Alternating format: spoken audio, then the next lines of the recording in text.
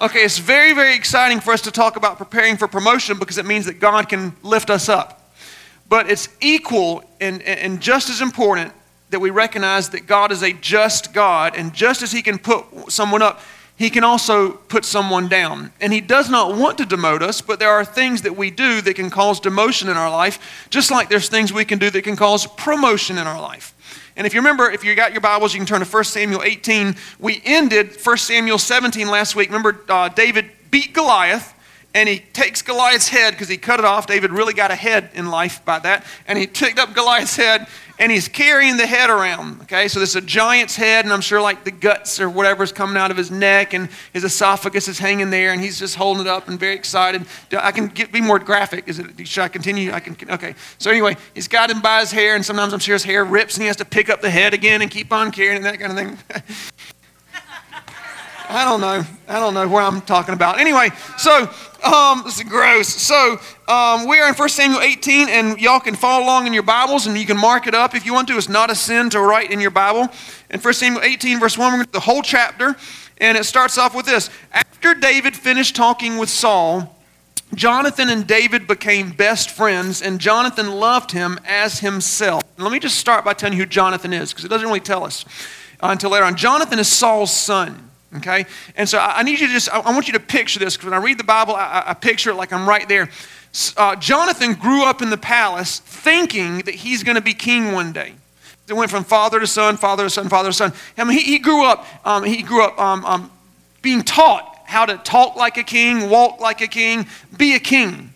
And then God decides to do something completely different and change the bloodline on the throne of Israel. He goes to Jesse's house and finds David. So Jonathan sees this guy who is taking his place. Jonathan spent his whole life preparing to be king, and now, because of the mistakes his father made, it affected the bloodline. So now David's going to be the next king, and Jonathan has a decision to make. Here this guy is going to take his position, take his job. He's going to surpass him, get promoted over him. Is Jonathan going to celebrate David and encourage David, or is he going to try to kill David and destroy David? It's very important that you see Jonathan was secure enough in who he was to be friends with David. So much so, it says, continues, from that day Saul kept David with him, did not let him return home to his family, and Jonathan made a covenant with David. Everybody say covenant. Jonathan took off his robe he was wearing and gave it to David along with his tunic, even his sword, his bow, his belt. David was successful in every mission Saul sent him on, and so Saul even gave him a high rank in the army. I need you to see they made a covenant together, Jonathan and David, and the covenant was, like you see a Western and they spit in their hands and shake on it, or you see like some kind of a tribe that cuts the blood and they shake their blood together. Basically, the covenant was this: everything that belongs to me is yours, everything that belongs to you is mine. If something happens to you, I take care of your family. If something happens to me, you take care of my family. It was a covenant. They became the best of friends, even though Jonathan could have easily felt betrayed. He could have been angry. He could have been upset. But Jonathan knew that he has a divine God-given destiny, and if he will learn to celebrate David, then God will do something in his life that is worthy of celebration. It was very, very important that you see how Jonathan handled David. In verse 6, when the men were returning home after David had killed the Philistine, the women came out from all the towns of Israel to meet King Saul with singing and dancing and joyful songs and instruments. As they danced, they sang, "Saul has killed thousands, but David tens of thousands." Saul was angry. They've credited David with tens of thousands, he thought, but me with only thousands. They will make him king. And Saul was jealous of David from that day on. That word jealous in your Bible is incredibly important. Circle that. Verse 10, the next day, an evil spirit from God took control of Saul. David was playing the harp as usual when Saul was holding a spear. Saul hurled it at David twice, but David dodged it each time. Saul was afraid of David because the Lord was with David and had departed from Saul. So he sent David away from him and gave him command over 1,000 men, and David led troops in battle. Verse 14, David was successful in all he did because the Lord was with him. I want you to see something real important. David was successful not because of his experience or his education or his background or his talent. David was successful because the Lord was with him. There's nothing in your life that should be worth canceling out the favor of God. The favor of God in your life is more important than anything you want or desire. So never do anything that's going to cancel it out, because your success will not come by your talent, by your education. God can use those things, but ultimately our success is because the Lord is with us. He continues to say, when Saul saw how successful he was afraid of him. Keep saying that over and over. But all Israel and Judah loved David because he was such a successful leader. Now, verse 17 through 24, I just want to explain to you, because if I read it, it's kind of boring and unusual.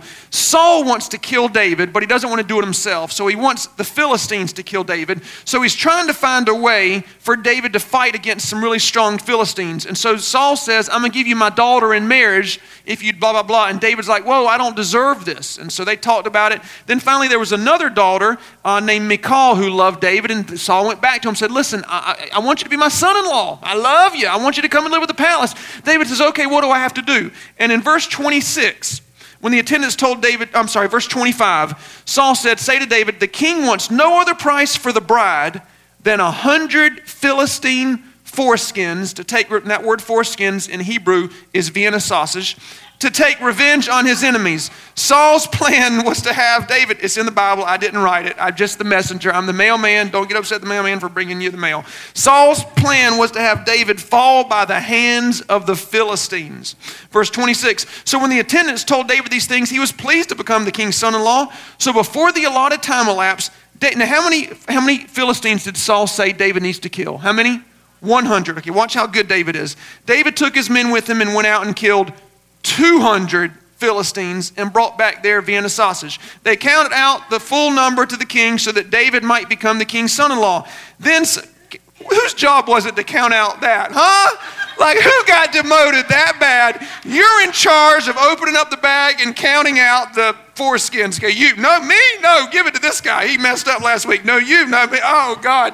Okay, 1, 2, 3, 4, 5. I mean, they got to 200. Lord have mercy. Whose job would that be here in church? Let me think. If that was, who would we get to this? Man.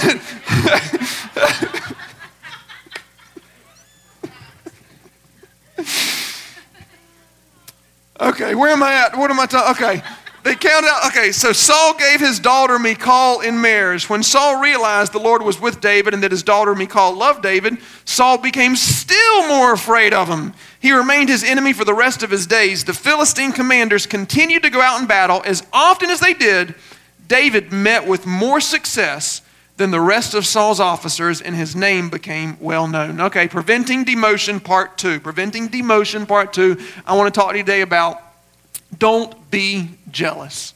Don't be jealous.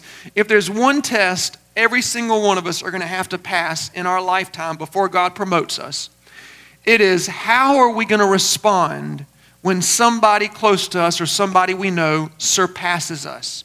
When somebody gets promoted ahead of us? When someone's dream comes true and they're not even going to church and they don't tithe, and here we are worshiping God, doing our best, and our dream's not coming true. When somebody makes more money than we do, when somebody gets the position that we wanted, how are we going to respond when someone gets promoted over us? Are we going to be jealous? Are we going to be envious? Are we going to feel inferior and try to change who we are and talk bad about them and be upset? Or are we going to celebrate that person knowing that God has an individual divine destiny for each person, and we are not running in a race against anybody else. The only person we are running against is ourselves to be the very best that we can be. Galatians 5:26 says, do not be competitive, envying, or jealous of one another. I don't have to make as much money as my brother makes for me to be able to celebrate the fact that God has blessed him financially.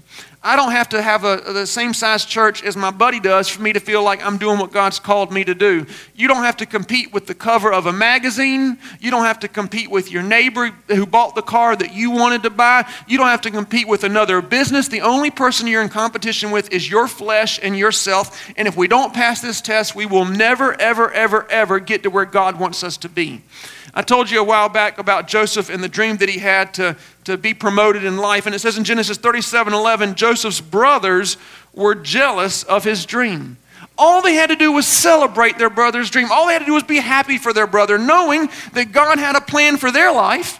And if they would celebrate their brother's success, then maybe they start to see their destiny unfold before God. And God would have things inside of them that's worthy of celebration. So we're very quick to always look at other people and what they have and what we want. And we want their talent, we want their body, we want their metabolism, we want their giftedness, their anointing. But there's something inside of every person that is worthy of celebration. There's something inside of you that is worthy of promotion. There's something inside of you that is worthy of having a party over and being grateful over and thanking God that He's done something in your life and that He has a plan for your life. No matter what you've done or what you've gone through, there's something in you worthy of celebration. And any sermon that I have a chance to bring up a 10 commandment, it's always a good sermon. Exodus 20:17, thou shalt not covet. That means that you don't need to covet anyone else's body type. You don't need to covet anyone else's talent. You don't need to covet anyone else's financial success. You have a divine destiny of your own, and you cannot compare yourself to the head cheerleader or the quarterback of the football team or the pastor from another church or another business that does the same thing your business does. There's something unique about you, and God has a destiny for you to fulfill, and it may not be the same as somebody else's. It may be completely different. So when you start competing and comparing, it's going to cause jealousy. You're going to want to change who you are, do things different. You'll feel inferior, and it affects your entire life. Y'all know I don't know anything about football, so I studied about football this past week to use it as an analogy, and I discovered that when you're on a football team, there's a lot of different positions for the same team. Everyone's on the same team, and their goal is the same. Their goal is to win the game. But each position requires a different type of talent. In other words, there's a lineman. I believe when I'm studying, a lineman blocks for the quarterback. Am I right so far? Okay, good. A lineman has to be big and strong. They don't need to be that fast. They don't have to be able to throw that accurately. Size and strength matter for the lineman. The quarterback has to be able to think very, very fast. The quarterback has to be able to throw accurately. Speed, agility are important because they have to outmaneuver their opponent.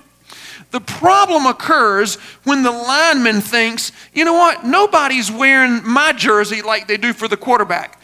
Nobody's cheering for me like they do the quarterback. Nobody yells my name. Nobody's congratulating me when we get a point. All I'm doing is blocking. So here's what I'm going to do. I'm going to change positions.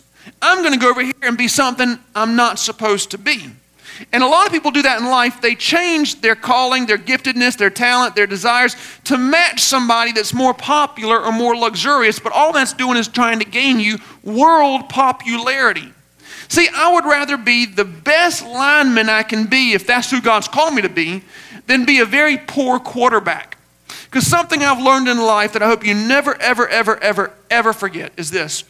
God will help me become everything that I'm supposed to be, but He will never help me become what I'm not supposed to be.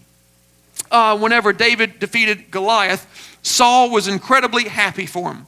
I mean, Saul was cheering David on. He brought him into his house. He was like a mentor, a father to David. They strategized together with the different armies. They hung out. They ate together.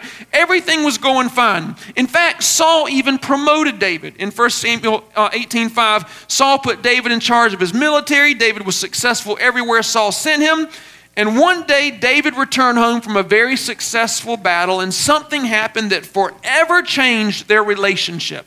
In verse 7, the women sang, Saul has killed thousands, but David has killed tens of thousands. At that moment, Saul realized there's somebody more talented than me. There's somebody who's conquered more than I have. There's somebody who's a better leader than I am. I can't have any of this. And in verse 9, Saul became jealous of David from that day on. From that day forward, Saul never looked at David the same. He always looked at David with envy in his heart, always wanted to covet what David had. Saul thought, man, I can't be number 2. I'm supposed to be number 1. Saul didn't realize God didn't create him as a 10,000 level conqueror. God created him as a 1,000 level conqueror. And if Saul's a 1,000 level conqueror, then God's going to not stop helping him at 900. He's not going to stop helping him at 950. He's not going to stop helping him at 999. But once Saul reaches 1,000, God's not going to help him get to 1,001 if that's not who He's called him to be. Now David, he was called to conquer 10,000, so God helped him conquer 10,000. But if you start comparing or competing with somebody else, then there's going to be a 20,000 level conqueror. There's going to be a 30,000 level conqueror. It's a never-ending cycle. Once you start competing, it just goes on, because there's always going to be somebody better. There's always going to be somebody better. I've learned I'm never going to be the world's greatest dad, but I am going to be the best dad that I can possibly be. I'm never going to be the world's greatest pastor, world's greatest speaker, but I'm going to be the very best that I can be with what God's called me to be. Listen, 1,000 level conqueror is not that bad, because guess what? There's some 500 level conquerors out there. There's some 50 level conquerors out there. If Saul had just been happy with who God made him to be, secure in his gifting or his size or weight or personality or talent or skill or financial success or job, whatever, if he had just realized this is who God's made me to be, this is who God did not make me to be, he could have been secure and confident in who he was, but he started comparing himself. And here's what's so sad about this story. Out of everything that a man can battle, men can battle lust, we can battle a lying spirit, we can battle greed and wanting more and money. Out of everything that someone can battle, jealousy became the demise of King Saul. Here's what I'm saying is, this sermon might not sound like it's the most exciting, but the very fact that Saul was jealous of David, that one thing destroyed everything that God had for Saul. Everything he had for him. Can you believe, out of all the stuff you could battle today, the one thing that could destroy what God has in your future is the simple sin of jealousy, of comparing yourself to somebody else. Your destiny might not be as popular as somebody else's. It might not be as luxurious as somebody else's, but it is special, it is unique, and it did come from God. When I first started pastoring, I was very, very nervous about speaking, and I would throw up, before service, and I'd take all this medicine I couldn't eat for like 2 days beforehand, and it was just from Monday to Saturday, my nerves would get worse and worse and worse and worse and worse and worse. Finally, after about 2 years, I started feeling like, okay, I'm called to do this. I can stand up and speak. It's going to be okay. Everything's going to be fine. And 3 years into pastoring, I invited a friend of mine from up north to come down and speak at my church. And he had like 500 people in his church, and he was older than I was, and just a wise, very wise pastor. So he spent the weekend just, giving me wisdom and helping me. And then when it came time for Sunday morning for him to speak, he was the worst speaker I ever heard. I mean, he was so boring. He was so his words were monotone the entire time. There was no emotion whatsoever in everything that he said. Just continual monotone. There was no jokes. There was no enthusiasm. He just stood up and he just read some scripture and he talked very, very slowly. And the whole time I'm thinking, man, this guy's church must be big because he's a good leader or a good writer or just a nice guy. But oh my goodness, it cannot be. His speaking skills are awful. Time church was over, my brother runs up to me as fast as my own flesh and blood brother. And he said, John Paul, that guy was amazing. He's the best speaker I've ever heard. He's so wise. And oh my God, I could listen to him all day long. I thought, are you serious? Are you really? So next Sunday, I decided I was going to be wise, and I was going to be like Pastor Josh. And so I had no jokes. I had no emotion. I was as monotone as you could possibly imagine. And I'll never forget thinking, the whole time I'm preaching, I remember thinking, I'm about to fall asleep. I mean, this is the worst sermon I've ever heard in my entire life. It was the most miserable Sunday of my life. And I learned something through that weekend, and that is this. Comparison always breeds jealousy. But jealousy always breeds discontentment. The minute you start getting ungrateful, the minute you are discontent, you think something needs to change, this isn't good enough, I'm not having fun, things aren't successful like they are with this other person, you can rest assured jealousy has happened in your heart. Jealousy always comes from comparison, and discontentment always comes from jealousy. Here's what I'm saying. Saul was fine with killing 1,000. Saul was happy with conquering 1,000. He was secure. Everything was great, killing 1,000. He loved David until he compared himself with somebody that wasn't in his race. He compared himself with somebody that was in a different position than him. Saul was a lineman. David was a quarterback. That's okay. Be the best lineman you can be. Everything was okay until Saul said, wait a minute. This isn't right. I should be doing I should be killing 10,000. I'm sure I told you about the 7-year-old boy in school, who didn't like who he was. His name was Billy, and he was very insecure. The sports that he liked, his friends didn't really like, and he wanted to dress like a surfer, and his friends didn't dress. And he just felt very, very not confident. And so Billy was very jealous of his friend Charlie. So Billy would walk like Charlie and talk like Charlie and dress like Charlie and play the sports Charlie played. And so he just kept on copying Charlie. Well, the problem with Charlie was, Charlie wasn't secure and he was. Charlie was actually copying Frankie. And so, he walked like Frankie and talked like Frankie. And so now Billy was copying Charlie, who was copying Frankie. Well, Frankie was very insecure in who he was, and he wanted to be like his other friend Joey. And so Frankie would talk like Joey and walk like Joey and dress like Joey. Now Billy was copying Charlie, who was copying Frankie, who was copying Joey. Well, Joey didn't like who he was. He was very jealous of his friend Larry. And so he would walk like Larry and talk like Larry and dress like Larry. And now Billy was copying Charlie, who was copying Frankie, who was copying Joey, who was copying Larry. Well, Larry didn't even like who he was. Larry was very insecure, and so he liked his friend Mo. And so Larry dressed like Mo and walked like Mo and talked like Mo. And now Billy was copying Charlie, who was copying Frankie, who was copying Joey, who was copying Larry, who was copying Mo. Turns out Mo didn't like who he was. He was very jealous of Billy. So Mo walked like Billy and talked like Billy and dressed like Billy and played the sports Billy played. So now Billy was copying Charlie, who was copying Frankie, who was copying Joey, who was copying Larry, who was copying Mo, who was copying Billy, who was copying himself.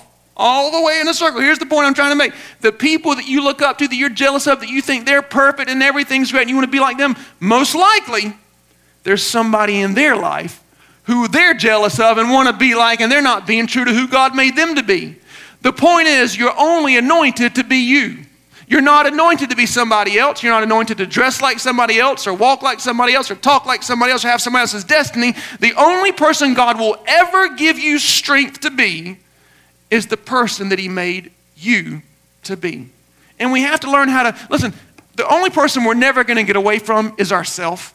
You got to learn to love yourself, faults and all. Recognize you got flesh patterns, but you need Jesus. Recognize you got strengths, and they came from Jesus. There's that scripture in the Bible, it's not up in there, but it says to love your neighbor as you love yourself. You can't love your neighbor until you first learn how to love yourself. And unfortunately, I see too many people that are always loving somebody else and want to be like somebody else. The reason I love David was so secure in who God made him to be. He was so secure. In fact, if you look at 1 Samuel 17, when he was going to go fight Goliath, remember Saul said, I think I got up there in verse 38, Saul wanted to put his own armor on David. Remember that? But David took it off. Do you know how good it could have felt? I'm sure David wanted Saul's approval. I'm sure he wanted people to like him and approve of him and think he was great. Imagine David stepping out of the king's tent wearing the king's armor. Man, that would have felt so good out there. But here's the key. God didn't anoint David to be a copy of Saul. God anointed David to be David. And David took a very mediocre and average talent like the slingshot, something that thousands of people could do. And he said, you know what? This is who I am. This is who I'm not. This is who I am. He took that and he went out and he defeated the giant that was in his life, all being who it is God made him to be. Now, I'm not saying don't use wisdom, and it's not, I'm not saying you shouldn't change things and grow in areas. I'm saying just know who you are and know who you're not. In the New Testament, John the Baptist was having a lot of success baptizing people and doing great things. And there's a scripture. Let's see if I have it somewhere on here. Do I have it? Oh, there it is. No. Yep, John 1:19. These officials, they asked John, they said, "Are you the Christ?" And it says John spoke clearly saying, "No, I'm not the Messiah." Here's what's important about this. John knew who he was, and he knew who he was not. And if you don't know who you're not, then you'll get caught up in things that may be exciting, that may be popular, that may be luxurious. But if it's not who God made you to be, you'll never have God's favor in your life trying to be that person. If Saul had just known, just like John the Baptist, this is who I am, this is who I'm not. I can celebrate David because I'm not in his race. We're on the same team. We're both trying to make Israel the best that it can possibly be. Can't we work together? But he was so insecure. He felt so inferior. Years ago, back in, 23 years ago, so back in 1997 or something like that, it's not 96, 95, 96, I met Mark Kaufman, our regular piano player. And I was at Dixie Stampede, selling popcorn for like $5 an hour, whatever minimum wage was in, $5.75. And Mark was playing the piano on the pre-show. And man, when I met him, I thought he was the most amazing thing. I wanted to be just like Mark Kaufman. I mean, I wanted to be short and weird for the rest of my life. That was my goal, just short and weird, short and weird, short and weird. No, I saw him playing the piano, and I was amazed at his voice. I mean, I was amazed at his voice. I found out he lived in my neighborhood, and so when I met him, he needed someone to cut his grass, so I would push my lawnmower about a mile to his house in the same neighborhood for a 5-minute piano lesson. That's all I wanted, just for him to teach me some licks, show me something. I'd cut his grass at 16 years old and play the piano. And then he opened up Crocodile Rocks, the nightclub, the dueling piano bar. And I wasn't old enough to get in, so I would stand outside.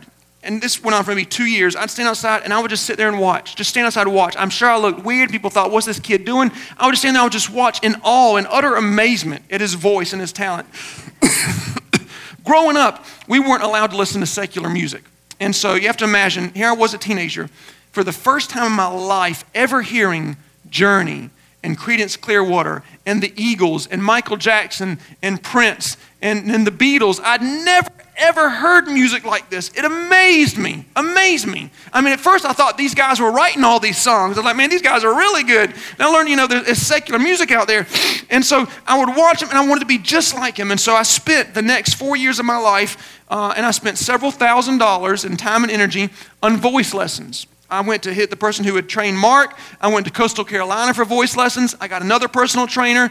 And every week I would meet with these people and try to train my voice. My whole goal was to be just like Mark Kaufman. I wanted to sing like Mark Kaufman. It was the most amazing thing I'd ever heard. After about 4 years, I started getting really angry with God because my voice was not turning into Mark Kaufman's voice. And I got extra upset. And I remember one time, I was maybe 24 years old, and I really got so mad with God. I said, God, I spent years trying to accomplish this. Years, money, time, energy. How come you gave this guy a voice this beautiful and not me? I serve in church. God, if you give me this voice, I promise I will always use it for you. This guy doesn't even go to church. This guy's singing in a nightclub. It's not fair. Why did you do this? I want to have this voice. I want to have this talent. I want to have this gift. I got so upset realizing I had wasted money, wasted time, wasted energy. Imagine realizing one day that no matter how much you try, how hard you work, or how much money you spend, you will never accomplish something that you want to accomplish. It's just not in you. And I realized one day, God, not only did he not give me that gift, but he's never going to give me that gift. I will never, ever be able to sing like Mark Kaufman. And one day I pretty much I gave it to God. I said, God, I don't like it. It's not fair, but you can have this. I'm putting it on the altar just like Abraham did with Isaac. I want this more than anything, but for some reason I recognize you didn't create me to be able to sing like him. About a year and a half later, God put the desire in my heart to communicate the Bible and to learn how to be a public speaker. And I went and took a college course, and it just came out. Every time I read the Bible, it just comes alive. And I think, does everyone else see this when they read the Bible? It's amazing. Can they understand this? And my passion for speaking the Bible is 10 times greater than my passion ever was to be able to sing like Mark Kaufman. But God didn't give me that passion until I first came to terms with who I was not called to be. And a lot of times in life, there's a dream that we just have to simply put on the altar. Say, God, like for some of y'all, I don't want to burst your bubble, but some of you in here, you're never going to be the quarterback for the Steelers. No matter how much you try, no matter how hard you practice, there's some things, some of y'all, you're never going to be 6'3". It's just not going to happen. Some of y'all, your hair is never going to come back. I mean, you can get a toupee, you can do whatever. I'm joking. But I'm just messing with y'all now. Listen, here's the point I want to make, okay? God doesn't want copies. God wants originals. He doesn't want a copy of David, a copy of Saul, a copy of Mark, a copy of John Paul. He wants originals. And there's something about you that's so special, so amazing, that if you will just recognize the gifts inside of you, man, you'll wake up and celebrate every single day. The last point I want to tell you is this, and it's probably the most important point of the sermon, and it's something that's helped me throughout my life. And if you get this point, I promise you, it's a life changer. Success is not found or measured in how much money you make, how thin your waistline is, how many people approve of you, how many people like you or agree. That's not success. You cannot measure success by that. I know you're thinking, well, of course, that's how we measure our business success. That's how we measure our financial success. That's how we measure, if we win the election or if we become the quarterback or if our dream comes true, then we're successful. No. If you're measuring success by those things, then you are comparing yourself to others. That's basically, if you're saying, well, we're successful because we made this amount of money, what you're doing is you're comparing that to either the average, the overall, the U.S., whatever it is. So you can't, that's not what determines success. What determines whether or not you're succeeding is whether or not you're obeying what God's telling you to do. The reason is if you're a 1,000-level conqueror like Saul was, and you know that and you're obeying what God's telling you to do, then you're going to make it to 1,000. Now, if you make it to 500, then you're not a success because God's called you to make it to. So you obey God and he'll get you to where he wants you to be. Let me tell you the scripture I have to back this up. The way I learned this is with Noah. It says in 2 Peter 5:2, Noah was a righteous preacher. Here's what that means. Noah did exactly what God wanted. He preached exactly what God wanted in the way God wanted. He was a righteous preacher and did just what God told him to. Now, Noah did not have one single convert.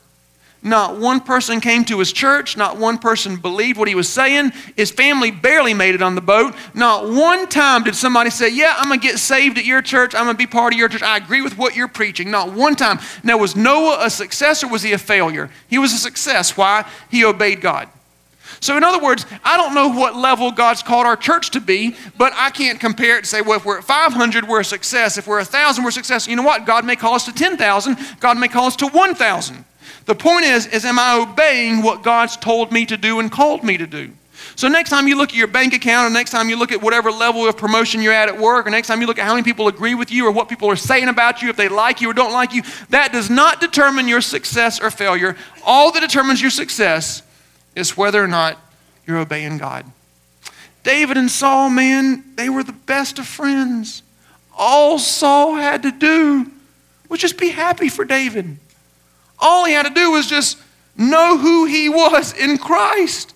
Saul never fulfilled his destiny because he was competing with somebody that was on his team. They were friends. Don't compare yourself. Celebrate yourself. Don't compare yourself. Celebrate who God made you to be. Celebrate your strengths. Celebrate your weaknesses because those are the areas you need God and that he's going to come through and you're going to see him stronger in your weaknesses than you are your strengths. Celebrate the person God made you to be. Faults all, talents all, money, all of it. Don't ever, ever, ever, ever compare yourself to somebody else. It breeds jealousy and it could destroy the plan that